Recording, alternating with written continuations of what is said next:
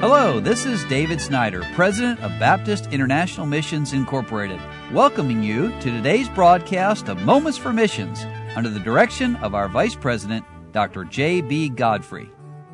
Amber Grace, one of our young single lady missionaries on deputation going to the country of Honduras, and she writes this article called, What is in Thine Hand?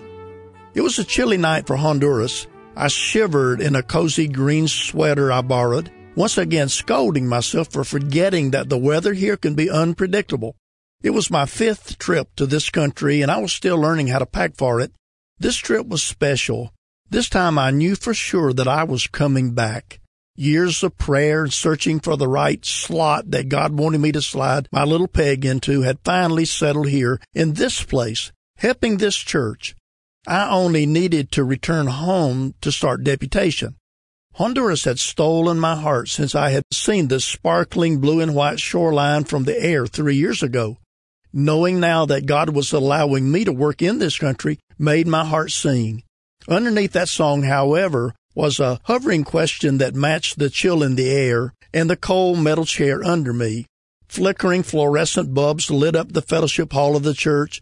It was the only part of the building that was finished, and the night air floated through the glassless grated windows in gentle puffs, carrying with it the sound of voices of those who were coming to join their circle of chairs and the crunch of gravel under several pairs of feet. I was eager for the Bible study to start, but my mind wandered for a moment. Do they even need me here? Am I any help at all? I fell into the trap of asking God the question I had been asking Him frequently since telling everyone that I was going to be a missionary in Honduras. The devil had begun whispering that old lie into my ear. You are responsible for this. You have to be good enough. You have to be smart enough. You have to work hard enough to make it turn out well.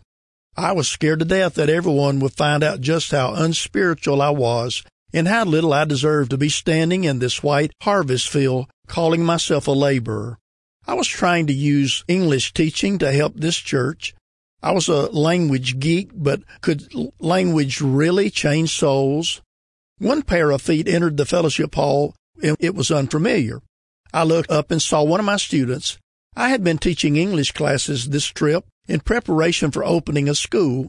We were testing out the potential for using English as an evangelism tool, and the response had been more than I'd ever dared to hope. Close to 40 students had packed the classroom, and I had invited each of them to attend our Bible study the next night. I was not sure if they would come.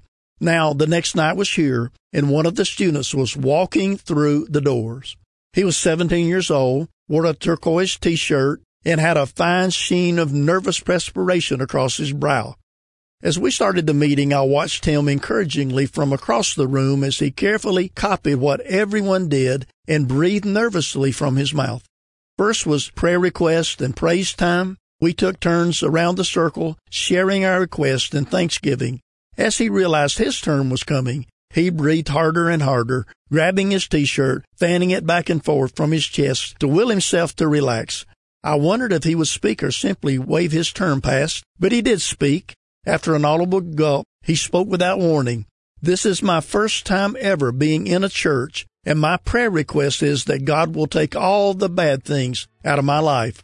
The Spanish words, mi primera vez en una iglesia, that is my first time in church, hit my ears, and I was thankful that in another 2 minutes we were bowing our heads to pray because I could not hold back my tears. Well, friends, that's why the missionaries go, so that they can influence people for the Lord Jesus Christ.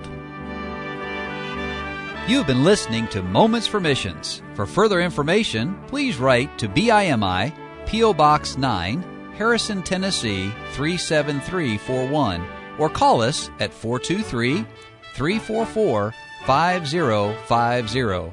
Or you can visit us online at www.bimi.org. Until next time, may the Lord richly bless you.